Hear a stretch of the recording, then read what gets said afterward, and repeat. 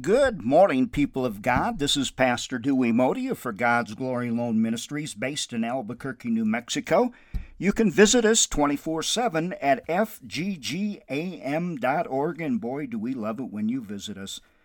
Sharon and I and Daisy, our doggie, spent a week in Colorado with our children and grandchildren.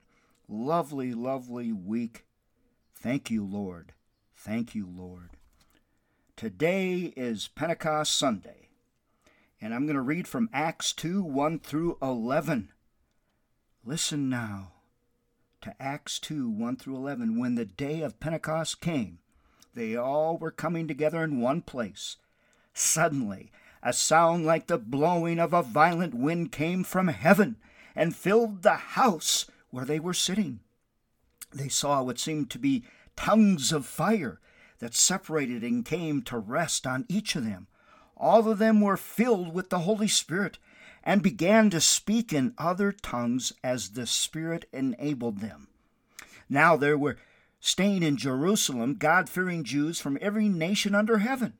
When they heard this sound, a crowd came together in bewilderment, because each one heard their own language being spoken. Utterly amazed, they asked, "Aren't all these who are speaking Galileans?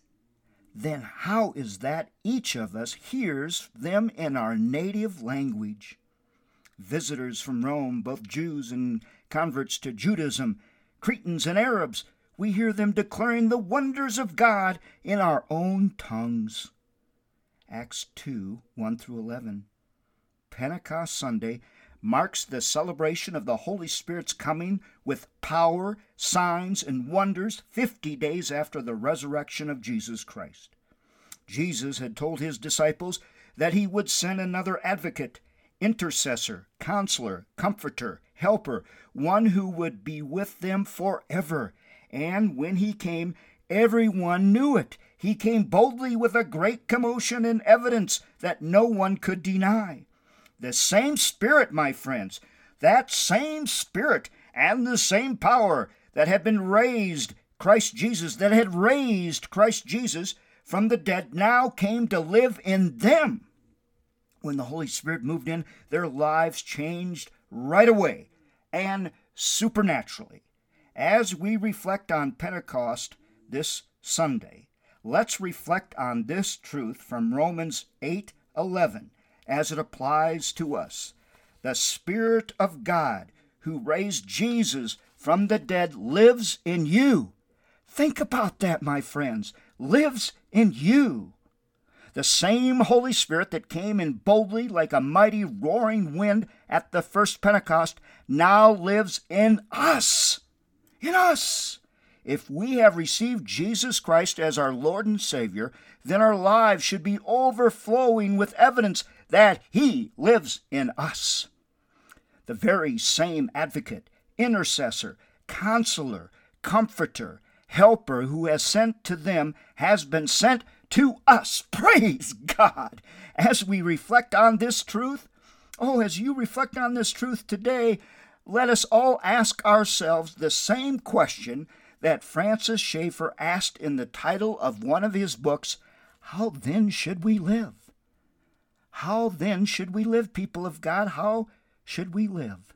Let's pray. Holy Spirit, thank you for coming to be our advocate, intercessor, counselor, comforter, and helper, one who is with us forever. Thank you for your work in our life.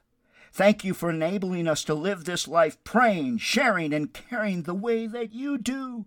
Thank you that you show yourself boldly with a great commotion and evidence in our lives that no one can deny. Pour out through us more. Pour out through us more. Love through us more. Live through us more. We ask this in the almighty and powerful name of our Lord Jesus Christ. Amen. Amen. Praise God. Praise God. How are you going to live? How are you going to live, people of God? Will people see Jesus in you? Will people see Jesus in you?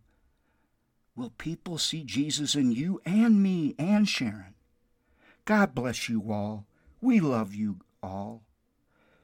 We just love you more than you'll ever know. I'm Pastor Dewey for Sharon Modi. We love you. God bless and bye-bye.